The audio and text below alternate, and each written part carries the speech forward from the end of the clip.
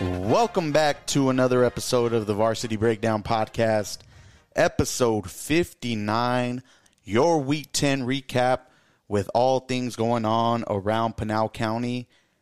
And it was another great week here for our Pinal County teams, but we did have a couple of upsets throughout the week. But overall, what was your thoughts of how the week went down, Luke? I thought that it was an interesting week to see how things shaped up. We had a couple of games that kind of didn't go the way we had predicted them to, but nonetheless, everything has been shaken up from 3A and above, and I'm really interested to get your opinion of all this chaos that has been shaping up in the high school football scene for Arizona. Oh, it's pretty much crunch time. Every game from this point matters, especially if you're in that top 16, which I think as of right now have 4 teams currently in the top 16, and we'll talk about that a little later in the show. But right now it's do or die. How bad do you want to make it to the playoffs? Because there's probably no tomorrow for some of these teams. And so as we dive into it, the first team we can talk about was the Thursday night matchup between the Sunnyside Blue Devils and the Casa Grande Cougars. And so that one was actually a lot closer than we had expected at the beginning of the week. But Casa Grande was able to pull it out, winning 14-12. But I know there was a certain topic you wanted to talk about before we got into the stats, and that was the disciplinary actions of 7 starters for Casa Grande. Yeah, those players actually missed out on film and a practice session. So, shout out to Coach Luna for holding his players accountable. And even though they were on the sidelines, he didn't allow them to disrupt anything as far as, allowing their attitudes to carry on. Because I'll be honest, there was some pouting on the sidelines. But if you're not able to play and you're used to being out on that field every Friday, I can feel that frustration. But at the same time, as a student athlete, you're looked at higher. You can't be one of those slackers that are just in the sport just to get out of class. You have to apply yourself both in and out, and you have to be where you say you're going to be when you have to be there, whether it's in class, whether it's practice, film room.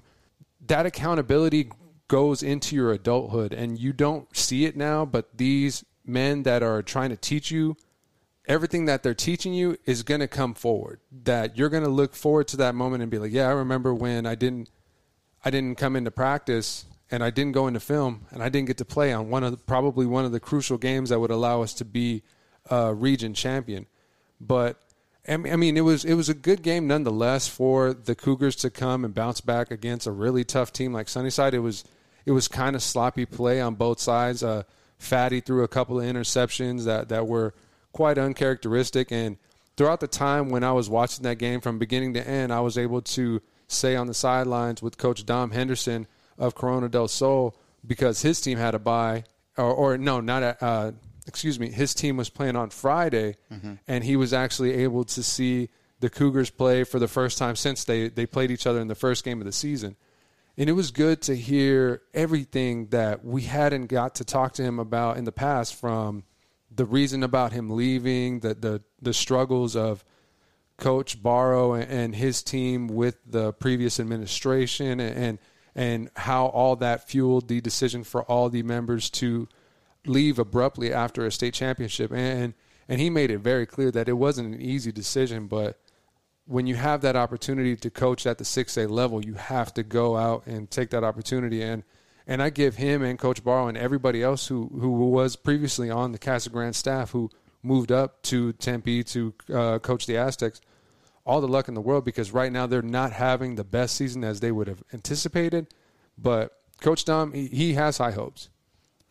And let's refocus back on Casa Grande. So with that victory that they were able to achieve on Thursday night, they improved to 6-2 on the season and 3-0 in section play, which is very important coming into these final 2 games of the season, while Sunnyside drops to 4-4 and may have lost their chance to not only become region champs, but also possibly missing the playoffs, because I want to say they sit around 19 right now in the rankings.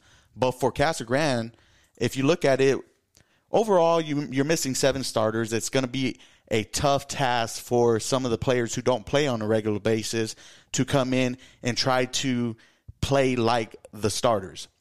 But either way it went, it was a little bit of a tougher night for Fatty Gann, as he went 11 for 21 with 138 yards, but had only 1 touchdown and 2 interceptions.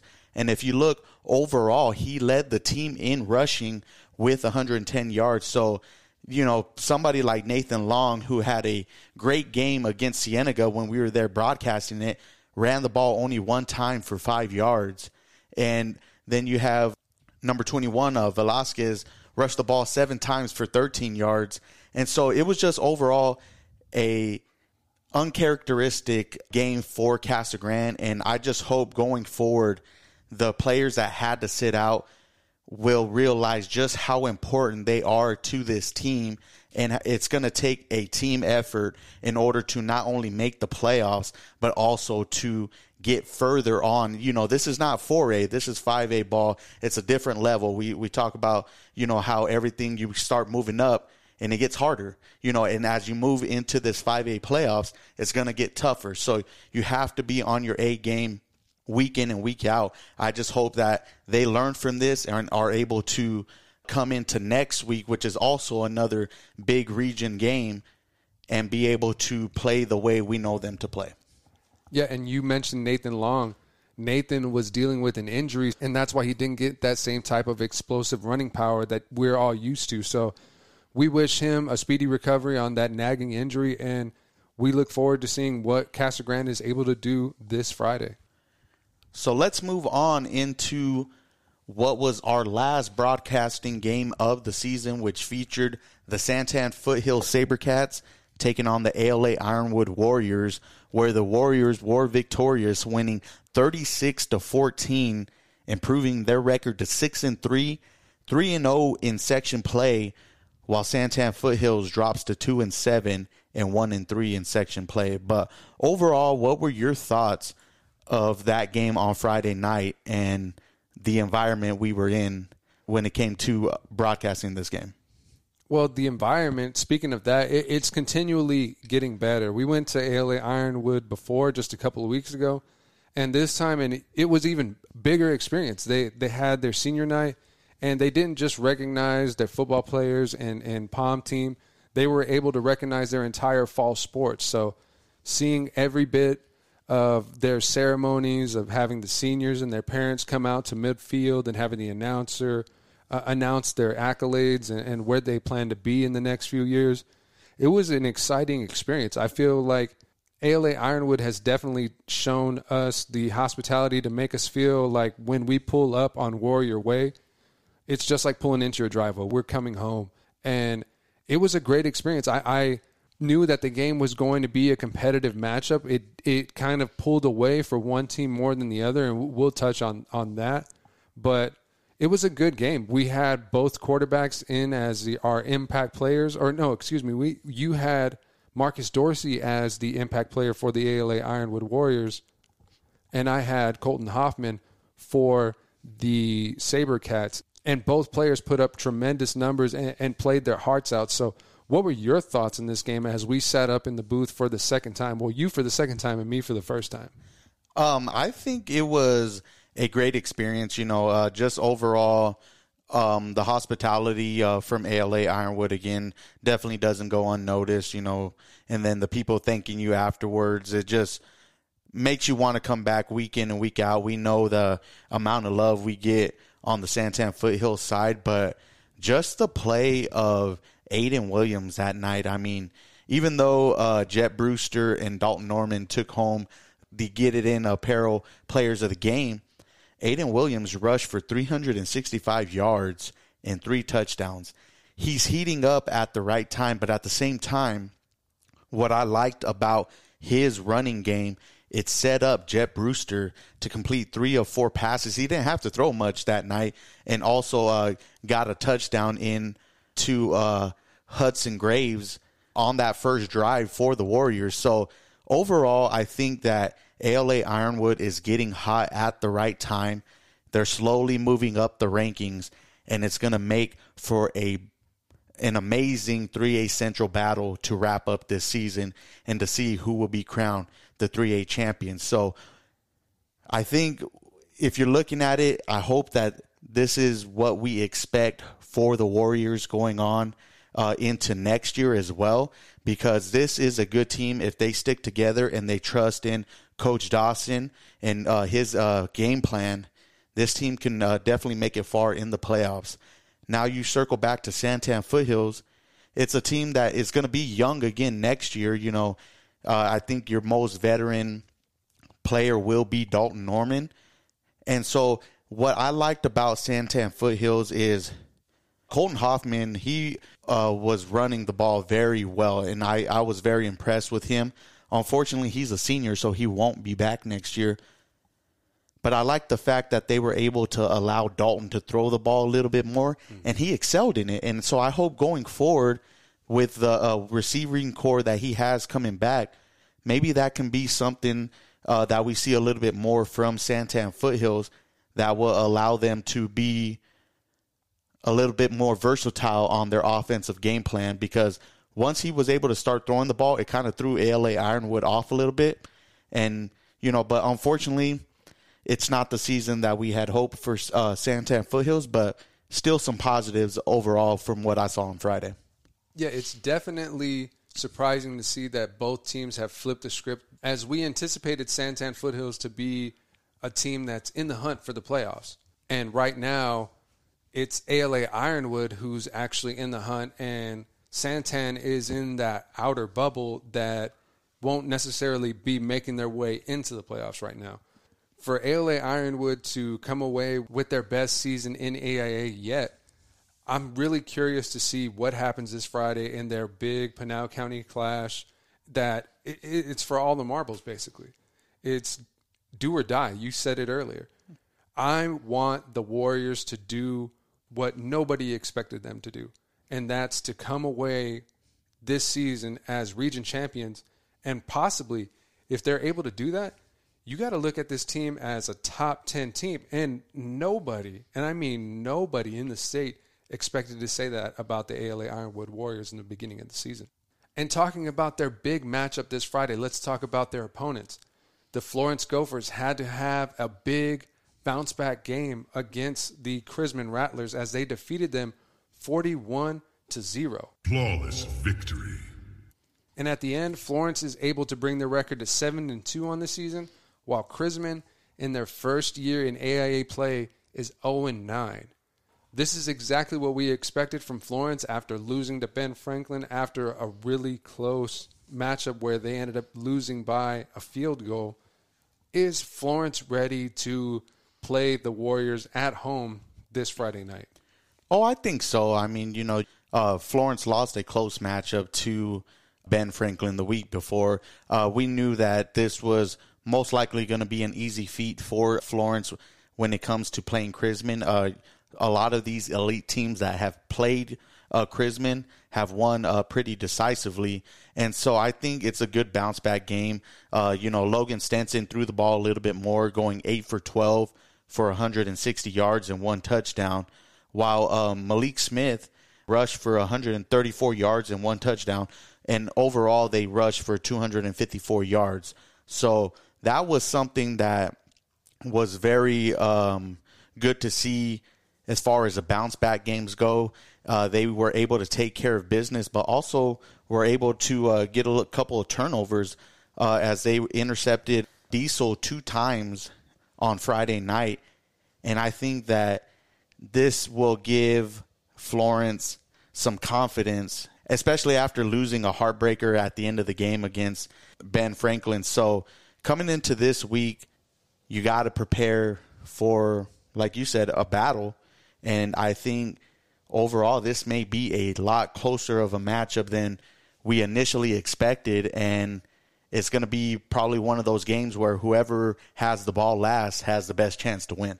Yeah, I agree. I'm really looking forward to this Friday. It's going to be really tough because in just a few hours, you're going to be leaving to Kansas. And I hope that you can track your experience as you're going down the road. You give the fans a little bit of where you're at down the road, whether you hit a Buc-ee's or or anything down, on the way to Kansas, because I'm pretty sure that you're going to have a really fun time traveling all the way there, especially since you're driving. There's going to be tons of things that you can encounter, and especially going with your family, that's going to come with a lot of funny stories. So it's going to be really different this Friday having you not here, but I'm looking forward to possibly doing something special with the community to have their involvement to figure out where I get to go this Friday. Well, I'm sure they're going to be looking forward to that. But let's go into a two-way matchup, which featured the Chandler Prep Titans taking on the Santa Cruz Valley Dust Devils. And this was a game we thought it was a big game for the Dust Devils, a must-win. But the Dust Devils just went out and took care of business, beating the Titans 54-6. And with that, the Dust Devils are now 8-1.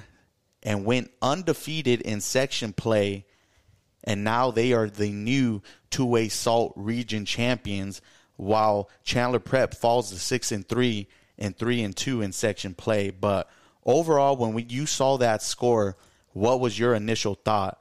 That Santa Cruz wasn't playing. That if you looked at their social media when it was halftime, it was 48-0 at halftime, and their question was, are they doing too much?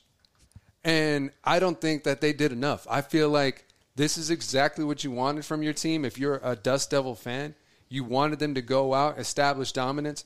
This was another team that nobody had expectations. You and I didn't have playoff expectations for this team. And now this is a team that is pretty much guaranteed a home game. They are a top 5 team in Arizona, coming in at number 4 and I'll say it right now, the football gods in the AIA have listened to our prayers, and they have put them ahead of Santan Charter. And you said it, finally. I was so happy to see that when you were able to release the rankings and the graphics. Shout out to Chris Kidney, because he's been very helpful with us in getting that information out all season. Absolutely. And, man, I'm just so happy for Santa Cruz right now. They're having a tremendous turnaround season. And I'm really looking forward to seeing what this team is going to do this Friday night as they prepare for their final game of the season. And that's a big one. Their toughest matchup yet. Oh, absolutely. And you have to give kudos not only to that offensive game plan, but the way their defense is playing. Only holding a team like Chandler Prep to 6 points, that definitely tells a lot, because there was a point where Chandler Prep was undefeated, and we weren't sure if it was going to be a battle between them, Santan Charter, and Santa Cruz Valley, and who was going to get out on top.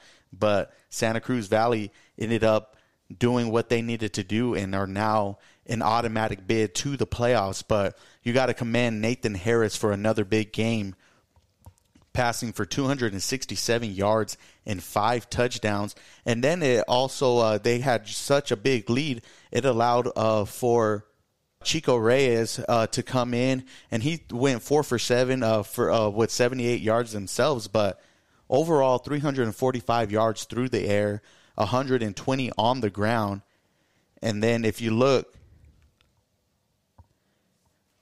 3 different receivers with touchdowns, with Juan Diego Juarez getting 3 of those 5 touchdowns for the Dust Devils. So usually you see somebody like Daniel Contreras or Sean Luis Banda as those big receivers, but it just shows the way that Nathan Harris is able to spread the ball. He targeted 8 different receivers who came down with the reception. So their offense is hitting on all cylinders right now. I'm just interested to see when they go up against this next opponent that we're going to be talking about at the end, because it's going to be pretty much, that could be a state championship type of game. When we sit down and look at it on paper, these are 2 teams that could possibly play each other again later on in the season. So either way it goes, great job for the Dust Devils. But now let's move into another 4A matchup, which is the Poston Butte Broncos taking on the Apache Junction Prospectors. And the Broncos ran away with this one, winning 63-21. Improving their record to 4-4 on the season, 1-2 in region play, and Apache Junction falls to 1-7 and 0-2 in region play. We knew that this was going to be a tough matchup for Apache Junction, but did you think it would be a score of 63-21. I didn't. There were a lot of things that surprised me about this, especially There was a lot of things that surprised me about this, especially the score. And then you look at the things that come in after the scouting report. It's unfortunate to report, but Ja'Kai Robertson did suffer a severe injury in this game, and he will be out for the rest of the season. It's mad unfortunate, but everybody who was able to run and step up in his place did exactly that. And against a team like the Apache Junction Prospectors, that's what you need. You need to find the ability to be that next man and take that responsibility and give your all so that way you can help your team succeed. And I think that this is exactly what Poston Butte needed. It's just very unfortunate that one of their best players had to go down because of injury. And I think that that's not going to hinder their chances to be successful in the rest of the season, but it's going to be a huge blow for the Broncos nonetheless. Oh, especially the way that Ja'Kai brings such a presence not only on offense and defense, but special teams as well. But if you take a look at the numbers, Mason Lloyd only had to attempt 3 passes for 9 yards. He took care of business on the ground, rushing for 178 yards and 4 rushing touchdowns, which the team had 9 rushing touchdowns in total. You also had Michael Whitman, 141 yards and 3 touchdowns. Evan Moore, 106 yards and 1 touchdown. And even the junior Isaiah Ortiz had 38 yards rushing and 1 touchdown. So overall, this was a typical Poston Butte Broncos type of game, rushing for 483 yards and then sacking the quarterback twice and causing 1 turnover, which was an interception. So overall, you got to be happy with what you're seeing from Poston Butte, especially after the past couple of games that have been a little bit uncharacteristic for the Broncos. But when you look at Apache Junction, a team now that is 1-7, was a playoff team last year. Unfortunately, that we don't have any stats to kind of see what their game kind of looked like. But this is a team that has really struggled since the beginning, and knowing that they lost their main running back in the offseason, and it kind of hindered things. And so, as I say with Apache Junction, the big thing for me is they're really one-dimensional as far as utilizing only their quarterback and their one running back. There's not a lot of people other than Ben Valenzuela who's been able to be a great receiver for Apache Junction, but that was kind of the thing that made them so good last year, is they relied heavily on just 3 players, and so in this year, when you're kind of running that same system, it doesn't really help, because there's going to come a time where your best player is going to have an off game, and who can you depend on outside of one other person? I think that the Prospectors have a lot of soul searching to do after the season, and not only soul searching, but they're going to have to find the talent to replace the people who helped them get to that success, but they had lost a lot this past season. So for them to just be 1-7, they could be winless, but nonetheless, we wish the Prospectors very well as they look to end their season within the next couple weeks. Now let's talk about the Arizona College Prep Knights hosting the Desert Sunrise Golden Hawks. The Knights were able to put away the Golden Hawks 57-7, improving their record to 6-2 on the season, while Desert Sunrise drops to 1-7. Now, looking at this score, this isn't far away from something that you would imagine. But with a victory like this, does Arizona College Prep still look like a threat to you in the 4A? I definitely think so. I mean, a lot of good teams have been able to find success against Desert Sunrise. And, we know that Desert Sunrise, we didn't have a lot of expectations, and that's just being a new team, and everybody kind of getting their feet wet. A lot of players playing at the 4A level for the first time. But either way it goes, I know what Arizona College Prep did against Vista Grande. I know that they've had successes against other teams as well throughout the course of the season. So I will say that they're definitely still a threat. But when it comes to Desert Sunrise, what do you think has been some of the positives, and what are some of the things that they need to work on when it comes to next season? One thing that I could say was easily apparent from going to a game, watching them play Vista, was their communication. On the field, on the sideline, that goes beyond the student athletes and onto the sidelines to the coaches as well, because there were some times where there were some miscommunications on both sides, and I know that, it can be frustrating when things don't go your way, but I feel like raising voices on the sideline and causing tension when that doesn't really necessarily need to be, I feel like that could be worked against, where they can find a way to mediate and keep the same staff, because they have a great staff, but I feel like they have to find a way to work well together. And once the coaches can find a way to be cohesive, the team themselves will fall in line as well. And for me, as far as a stat perspective or, kind of scheme-wise, I think that Desert Sunrise kind of throws the deep ball way too much with the type of quarterbacks they have. They have good mobile quarterbacks who just need to do more shorter routes, get the ball out quickly, and allow their receivers or their running backs to help them out and get yardage downfield. Because we saw that against Vista Grande, is when they were able to get the short passes going, their receivers were able to pick up extra yards. And as far as a defensive perspective, you got to be able to not be giving up 30-plus points a game. You're never going to win a ball game like that, and especially when you're giving up 500 yards of offense. So whenever you kind of look at those numbers, those are the two big things, is that you got to limit the amount of time your defense is on the field and have your offense do the small things. It doesn't have to be a home run every single play. So I think once they're able to, and they'll be able to get that going, they're going to be a good team going forward. But let's move on into our last 4A matchup, which featured the Arcadia Titans visiting the Combs Coyotes. And this one was actually a close matchup in the end, as the Titans won 19-0 against the Coyotes. Flawless victory. And that improved their record to 8-0 on the season, while Combs drops to 1-7. But when we saw this score, we were wondering if maybe it was a typo of some sort, because usually when we've seen high-powered schools take on Combs, the gap has been pretty big. But this one was only less than a 3-touchdown game here, and so maybe this was something positive as far as Combs goes, or do you think that this might have been a game where Arcadia rested their players to be healthy for the end of the season? I'm not quite sure. There's not really much information going on the Arcadia side, but I will say that is a glaring bit of hope for the Combs Coyotes. They have a big matchup this Friday as well.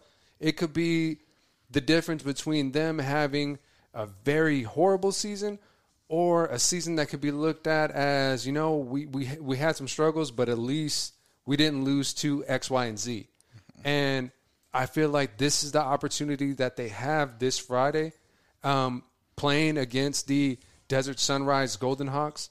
This is going to be a big matchup for the Combs Coyotes and the Golden Hawks nonetheless, but this just shows that Arcadia at 8-0 is not the team that I was expecting to see in the playoffs this season, but the fact that they are in there and they have the record they have, beating the teams that they have beat, Arcadia and the entire Titans squad, that group is scary.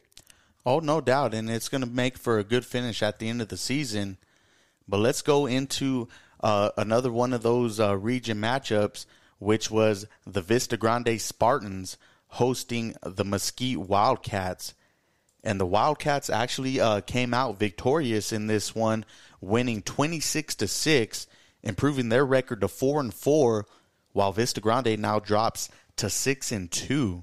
And do you think that this was a bigger win for Mesquite or a bigger loss for Vista Grande? I feel like this was a bigger loss for Vista Grande. With Mesquite being able to come in and put them away by nearly 3 touchdowns, that's something that you would expect from the Wildcats of old.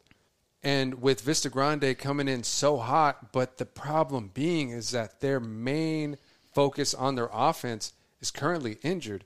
And in that time, since his injury, there hasn't been that player that's been able to step up and able to manage his load as their featured running back. So that's why I kind of like am looking more at Vista like, hey, you guys still got this. Don't allow the little bit of negativity, because you got to take it as well as you can dish it.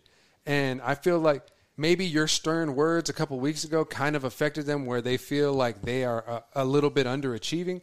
But what I want the Spartans to hear from me is, you guys are still in this. You guys still got this. We still believe in you.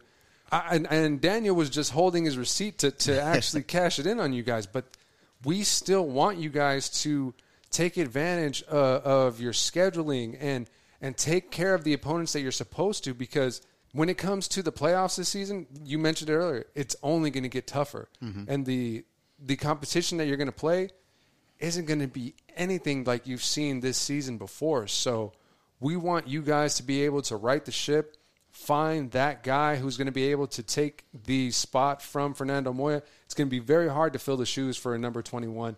But what they need is that resilience from a player like Tion Green or somebody else who's going to be able to run that ball for them and give them that same type of explosive power that they would expect from Fernie.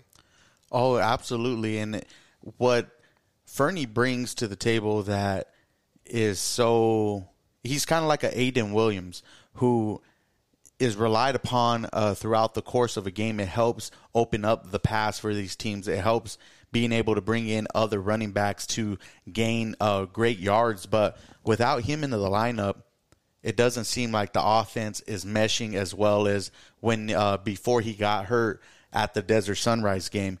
So I'm hoping that he's tracking to be able to come back. I'm not sure if he played in this game, as Vista Grande doesn't have any stats in as of right now.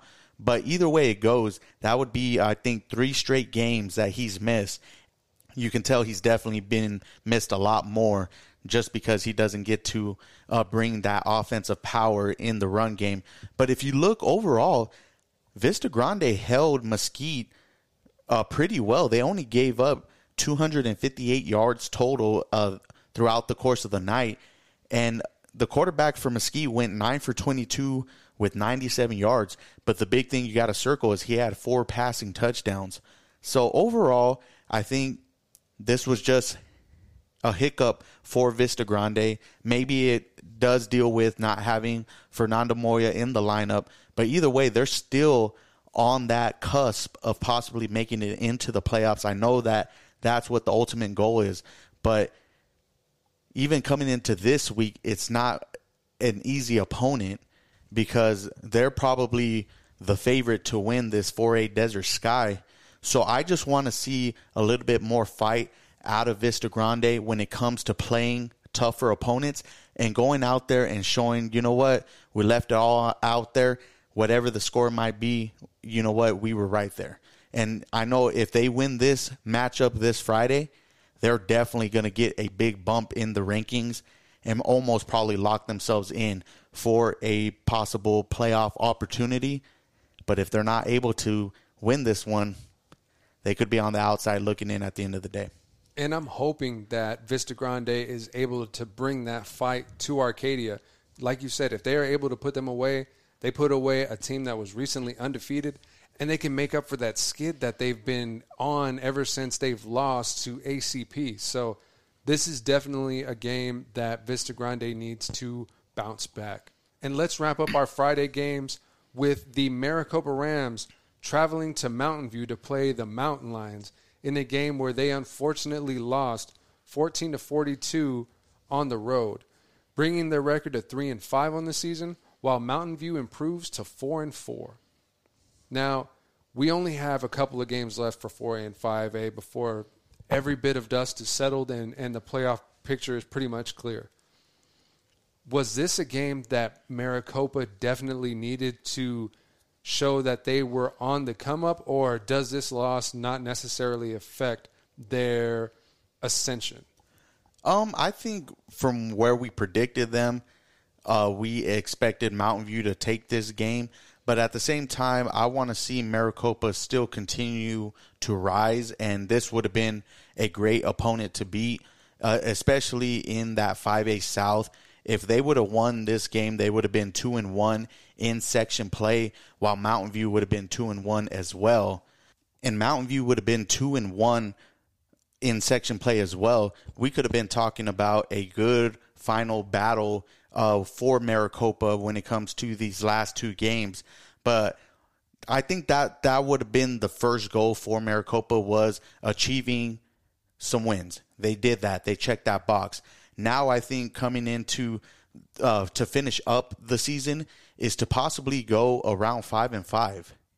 And so I think if you look at this game, yes, it doesn't speak volumes as to the successes Maricopa had early on. But at the same time, I think it's a team that is on the come up. You know, they have a young core, and I think coming into next year, they're going to be able to build on this and could possibly be in contention to be 5A South champions. I think that that's definitely in the future for Maricopa, but right now they have to worry about finishing strong in this season in order to be a 5-5 team for the first time in a long while.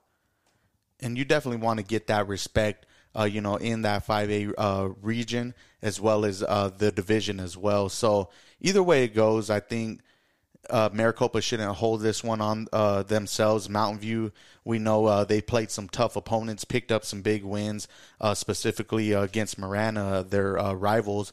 And now Mountain View has an opportunity themselves to be region champions. But either way it goes, I like the region that Maricopa is in. I hope next year they're going to still be in this region, because it's kind of like the small dogs in the fight. They get to dish it out and see who reigns supreme in that little group. So this year it might be a team like Mountain View, but coming into next year it could be a team like Maricopa for sure. Let's wrap things up entirely by talking about a Saturday game that happened with the ALA Anthem South Titans and the St. John's Redskins. The Redskins were able to put away the Titans 48-0. Flawless victory. And in doing so, they improved their record to 6-3 on the season, while the Titans dropped to 0-9. Something that we could have already expected from the Titans. Not to put them down, but they are facing really tough teams, and they just haven't quite found that chemistry as a unit to go out there and put up points consistently on a weekly basis. And I think for them, this is pretty unfortunate. You know, they had the game a couple of weeks ago that we thought they were going to possibly pull out. But at the end of the day, this may be a second consecutive year that the Titans go winless. And I'm just hoping there is some type of chemistry or some type of unity between this team that they can rally around each other and put up a good fight this Friday to end the season and carry that on into next year. But this has to suck if you are a ALA Anthem South football player or coaching staff where it's your second consecutive season where you don't pick up a victory. And I know that this is barely their second year at the AIA level. I can only imagine just how bad it would have been if they were in 3A, where they originally were going to be requested to be in.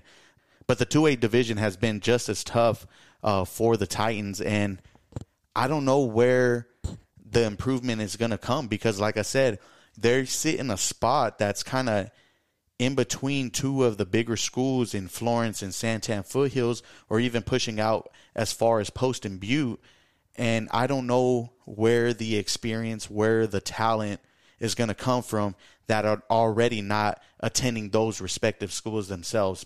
So I don't know if this will be a school that will have any successes in the coming years. I'm hoping that I'm wrong on this one, but this may be a team that might have to drop down a level, possibly to 1A, and kind of be like Imagine is in Coolidge, where they're not fighting each other on the talent. You either go to Imagine more for academics or you go to Coolidge more for sports.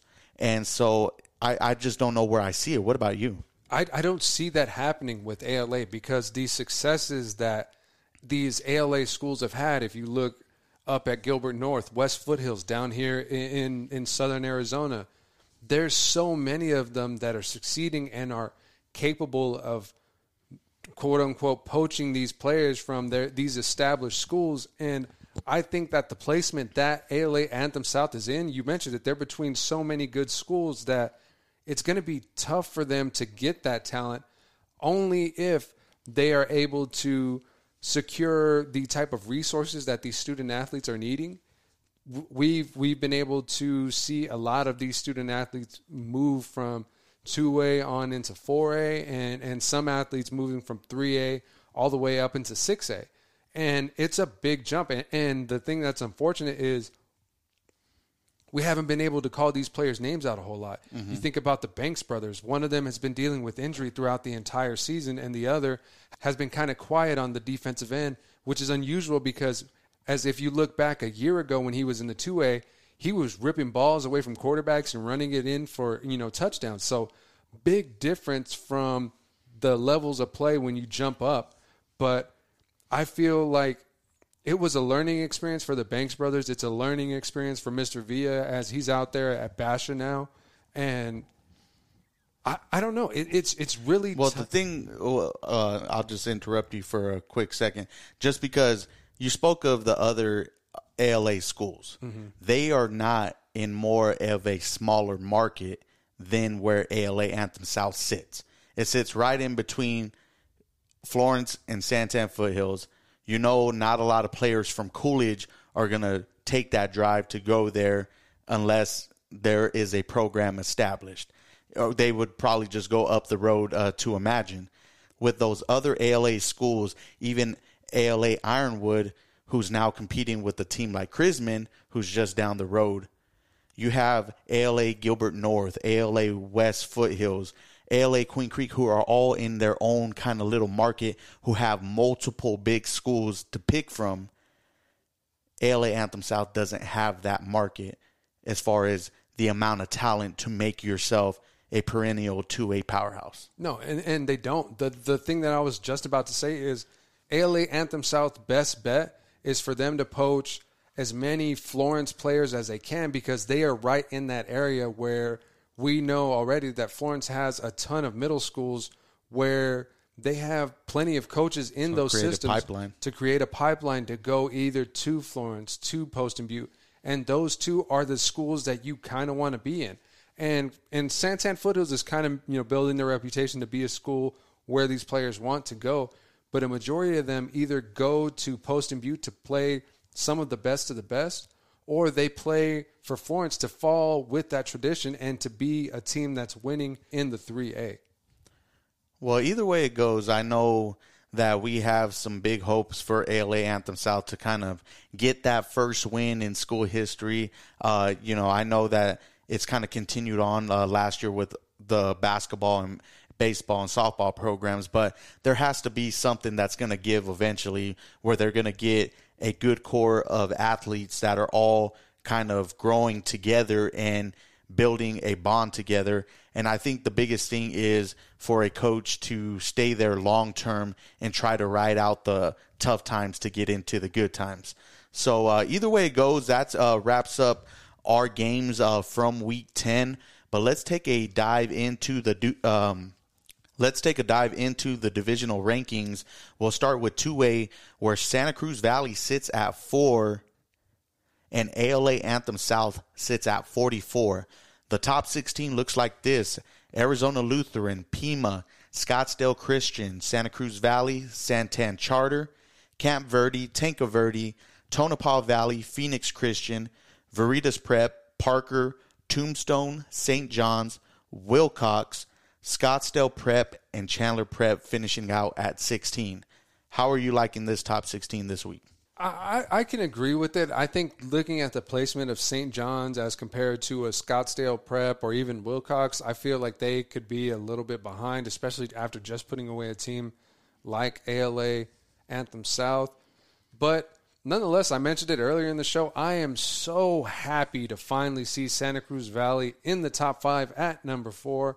ahead of Santan Charter, a team that they had beaten nearly a month ago, but it has taken weeks for them to jump ahead of them in these divisional rankings. No, I'll definitely agree with that. I think the team looking on the outside, trying to get into that top 16 that we got to kind of keep our eyes on would be at 17, Bisbee. They could possibly be a team that knocks out Chandler Prep, but at the same time, I think Scottsdale Prep and Chandler Prep possibly have better strength of schedules, and you might not see anybody fall out of that top 16, but at the same time, it could still definitely fluctuate coming into the last week of the season. But let's pop out to the 3A divisional rankings, as we have Florence sitting at 10, ALA Ironwood moving up to 13, Coolidge at 21, Santan Foothills at 29, and then even Crisman in that 3A Central sits at 32. But the top 16 look like this: Mojave 1, Paradise Honors, Valley Christian, Thatcher, ALA West Foothills, Blue Ridge at 6, Sabino 7, Ben Franklin 8, Morenci 9. As we said, Florence 10, Push Ridge already dropping down to 11, River Valley at 12, ALA Ironwood at 13, Safford 14, Gilbert Christian 15, and Round Valley rounding things out at 16. Any disputes with this one here? Not really any disputes. No, not at all. I feel like looking at this rankings, these teams are exactly where they should be, especially with a team like Sabino surprisingly losing to a team like Morenci, who is doing their thing as well, moving up into the number 9 spot. I'm really surprised to see Benjamin Franklin just ahead of Morenci and just outside that bubble of Sabino. But looking at their quality of wins, I can understand why they are placed where they are. I'm really happy to see ALA Ironwood in that hunt now, a little bit higher than the 16 level, because in that area I feel like you have a lot of scrutiny on your side and you need to do everything you can to make sure you stay in the fight. And they are past that now. Teams like Gilbert Christian and Round Valley have to do everything they can to win these last games this Friday. And I'm really curious to see what happens when the AIA releases their playoff brackets. And I know that Saturday morning it's going to be an event for both of us. You being ahead 2 hours, it's probably going to be a really big difference. And I'm expecting a wake-up call for you to tell me to come and tune in. No, most definitely. And I don't have any problems with the top 16 here. I think that at the end of this week, not much will change except for some region games. Those can kind of probably toss some things around, especially in the 3A Central that we'll get into here shortly. But let's move on into the 4A division, where we have no teams currently in the top 16, as Vista Grande sits at 17, Post and Butte at 21, Apache Junction at 40, Combs at 42, and Desert Sunrise at 45. The top 16 looks like this: Yuma Catholic 1, Canyon de Oro 2, Northwest Christian 3, Micah Mountain 4, Arcadia 5, Thunderbird 6, Eastmark 7, Lee Williams 8, Arizona College Prep 9, Walden Grove 10, Buckeye Union 11, Bradshaw Mountain 12, Coconino 13, Snowflake 14, Peoria 15, and Yunker at 16. So either way it goes, Vista is on the outside looking in right now. I know that if they're able to pick up this game on Friday, it could definitely skyrocket them at least into the top 15, maybe even into the top 14. I think that's definitely something that they can do. It's just a matter of what type of personnel will they have available this Friday as they play the Titans. So we'll be definitely keeping our eye on what's going on in the 4A divisions this week. But let's move on into our final division, which is the 5A division, where we have Casa Grande at 12 and Maricopa at 36.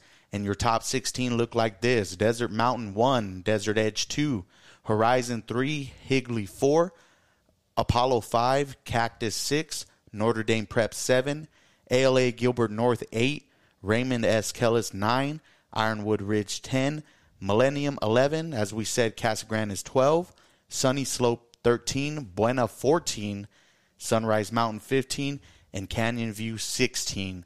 And I know one of the big teams there we had talked about last week was Buena, who now has dropped down to 14, but you still have Ironwood Ridge at 10. But outside of those two, any other teams that kind of catch your eye there? Not really. I kind of really want Casa Grande to break into that top 10. I know it's not going to be an easy feat, especially with two teams ahead of them. One heavily covered in controversy and their placement on these rankings, but I think that Casa Grande definitely has enough to move up where they need to be. They still have 2 more games left in this season to win out and establish their dominance.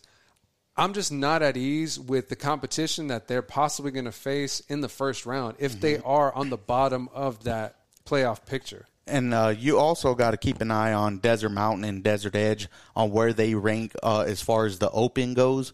So we'll definitely talk about that next week on once the 2A and 3A regions are solidified. And then looking at 4A through 6A, because Desert Mountain and Desert Edge might be moving into the Open 8, where then Casa Grande moves up a couple spots. And then it might be an easier first-round matchup compared to if you had those two teams in that 5A playoffs. So either way it goes, that's where your standings are as far as the rankings are concerned. But now let's get into everybody's favorite segment, which is the upcoming games for Week 11. All right, we're going to start off with ALA Anthem South taking on Miami. The Titans sit at 0-9 while the Vandals are 3-6. Lupe, who are you taking? I got to go with the Vandals on this one. I'm sorry, ALA. And I'm going to lock in Miami as well to take home the victory there. But let's move on into the 3A Central Championship matchup between ALA Ironwood, who's at 6-3, and the Florence Gophers, who are at 7-2. How do you see this one playing out? Oh, man, this one's the toughest match to try to find a winner on. Logically, I want to lean towards the Florence side, but if I listen to every other bit of me, it's going to say go with the Warriors. The Warriors are really hot right now, and I feel like that focus isn't going to be shaken as they go into Florence on their homecoming night. Who do you got? This one is definitely a tough one to choose. I've gone back and forth all week, but I'm going to go with my original 3A Central winners, and that's the Florence Gophers. I think even though they had that little hiccup against Ben Franklin, I think they're going to bounce back yet again, and it's going to be a close one, but I'm going to go with the Gophers there. We locking it in? Lock it in. All right, let's talk about this 4A matchup between the Apache Junction Prospectors and the Snowflake Lobos. Apache Junction is 1-7, while Snowflake is 5-3 on the outside of the 4A playoff bubble. Who do you got in this one? I definitely got to go with the Mountainside team. I am taking the Lobos, and I think they're going to win by a few touchdowns. How about you? Oh, you can take that to the bank. It's Lobos all day. All right, now let's go into the 5A Southern matchup between the Casa Grande Cougars and the Marana Tigers. Casa Grande sits at 6-2, while Marana's at 3-5. How do you see this one playing out? I see this going the exact opposite way the flag football game went. Marana was able to pull this one out. I think the boys are going to be able to come into this game and walk away winners. Who do you got, Casa Grande or Marana? I think with the starters coming back into the lineup, you're going to see a big jump in that offensive production, so I'm going Casa Grande as well. Now a good 4A battle between the Combs Coyotes and the Desert Sunrise Golden Hawks. Both teams coming in at 1-7. Who are you giving the edge to? I got to go with the team who is not dealing with a lot of injuries right now, and I'm going to go with the Desert Sunrise Golden Hawks. Who do you got? I think I'm going to join you on that one. I like the way Desert Sunrise has been playing, you know, especially coming off their first win against Alhambra. So I think they're going to be able to bounce back and pick up a victory there. So I'm going Golden Hawks. In Coolidge's homecoming matchup, they are going to welcome the Crisman Rattlers. The Bears are 4-5, while Chrisman is 0-9. Who do you got in this one? I'm going to take Coolidge. I think this is be a big game, especially to send off those seniors. And I think they're going to leave it out all on the field, and they're going to win big. No, you're right. If you want a homecoming game, a team like Chrisman is exactly who you want to play. And this is a game that Coolidge needs in order to finish this season at 500. So you can lock it in. I got the Bears on this one too. All right. Then you have the Maricopa Rams hosting the Ironwood Ridge Nighthawks. The Rams are 3-5, while the Nighthawks are 7-1. Who are you taking on here? I'm going to fly high with the Nighthawks. All right. I'm going to join you there and take the Nighthawks as well. And we'll lock that one in. Poston Butte will have a home game against the Gila Ridge Hawks. Poston Butte currently sits at 4-4, while Gila Ridge is struggling at 1-7. Who do you got in this one? I think the Broncos are going to have a field day and be able to run the ball and have a good defensive performance. I'm going Broncos all the way. And I'm going to go with the Broncos as well to bust the Gila Ridge Golden Hawks this Friday night. Flawless victory.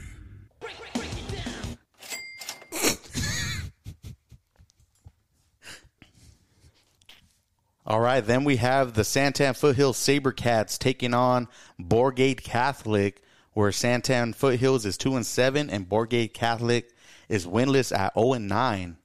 I'm going to go ahead and go first on this one. I'm taking the SaberCats to finish off the season on a high note and finish 3-7. How about you? I got to go with the SaberCats as well. I'm hoping that the seniors we know, like Cohen Scott, are going to go out there and give their all. It's mad unfortunate that senior David Robaloth had suffered a severe injury to his kneecap. But as I was talking to him last Friday at ALA Ironwood, I was telling him, we personally, it sucks not to see you dressed out and on the field every Friday. But at the same time, we're happy to see you walking. We rather see you walking without assistance than to see you out here in crutches or to hear something else, happen to where you can't play sports at all. He still has soccer to look forward to and, of course, baseball. Mm-hmm. I was giving him a little bit of insight to what we're looking forward to doing this spring for softball and baseball. And I told him to just keep his head high and to keep his spirits going as they prepare for their final game, which I know they're going to blow the wings off the Borgate Catholic Golden Eagles. And we'll lock that one in. All right, then we have Santa Cruz Valley, who's going to be traveling down to Pima, where Santa Cruz sits at 8-1 and Pima's undefeated at 9-0. How do you see this one playing out? I see the Santa Cruz Dust Devils ruining Pima's chances at a perfect regular season. And you can lock this in. I got the Dust Devils on this one. Who do you got? Well, I'm going to play devil's advocate here. I think Pima is still a powerhouse in the 2A division. I do expect a very close matchup, but I'm going to give the edge this week to Pima, and I'll lock that in. But let's move into our final matchup of the week, which features Vista Grande traveling down to Arcadia to take on the Titans. Vista Grande 6-2, while Arcadia is 8-0, and this is a must-win for Vista Grande. But how do you see it playing out? Again, thinking logically, Arcadia is going to run away with this one.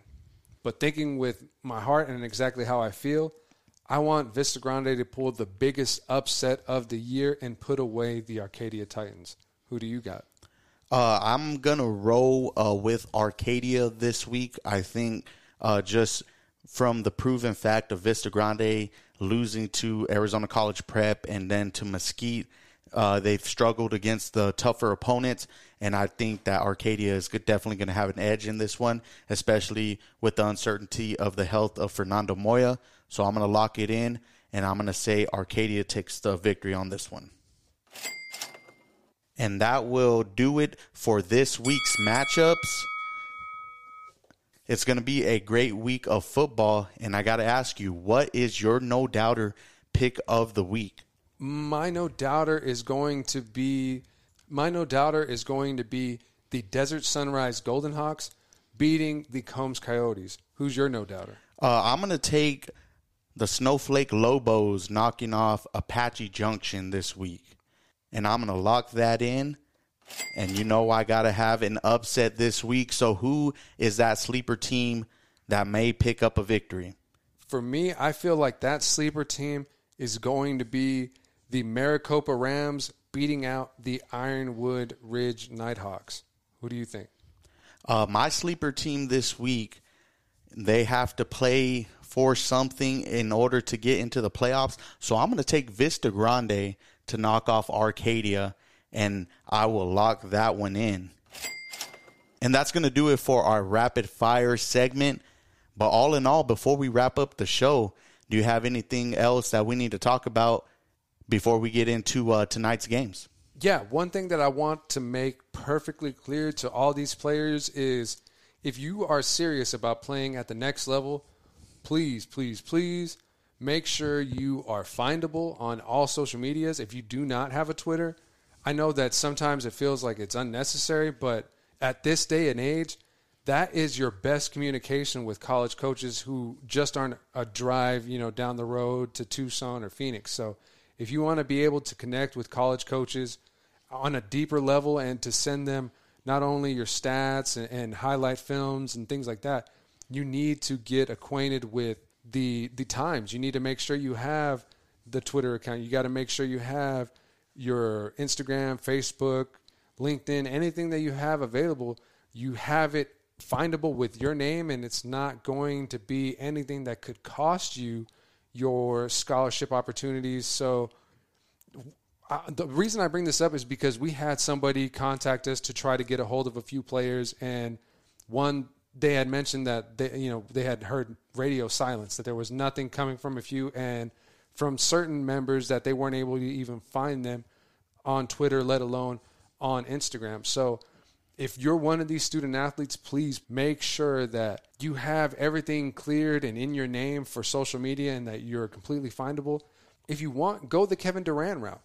Make a couple of burners. Make one for your personal, make one for your private, make one for your athletics. And you got to keep them separated. You don't want a coach to find your burner accounts or your personal account and find you doing something that could put your future at jeopardy, because we've heard it many a times, like a horror story about this time of year, that so many student athletes lose out on these great opportunities just because they don't have their social media game on point, or they're just being reckless with what they post.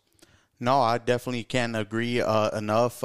And also your usernames. Just make those something, your first, your last name, and your graduation year, or something that shows that you are a student athlete. And that's the one that coaches and recruits can contact you directly and will use on a regular basis. But I couldn't have said it any better, Loop. I think we can leave it right there. As far as me, I will be traveling, like you said, to Kansas. So we're going to have a little bit of a different podcast style next week, as I'm going to be in Kansas. You'll be here in Arizona, and we're going to make it work. We're going to talk about all the games from this upcoming week, and then see where our 2A and 3A teams stand as far as playoffs are concerned. And I'm just wishing all the teams the best, and I'll see you in a couple weeks when I'm back in town. All right, bro. Drive safe. Take it easy.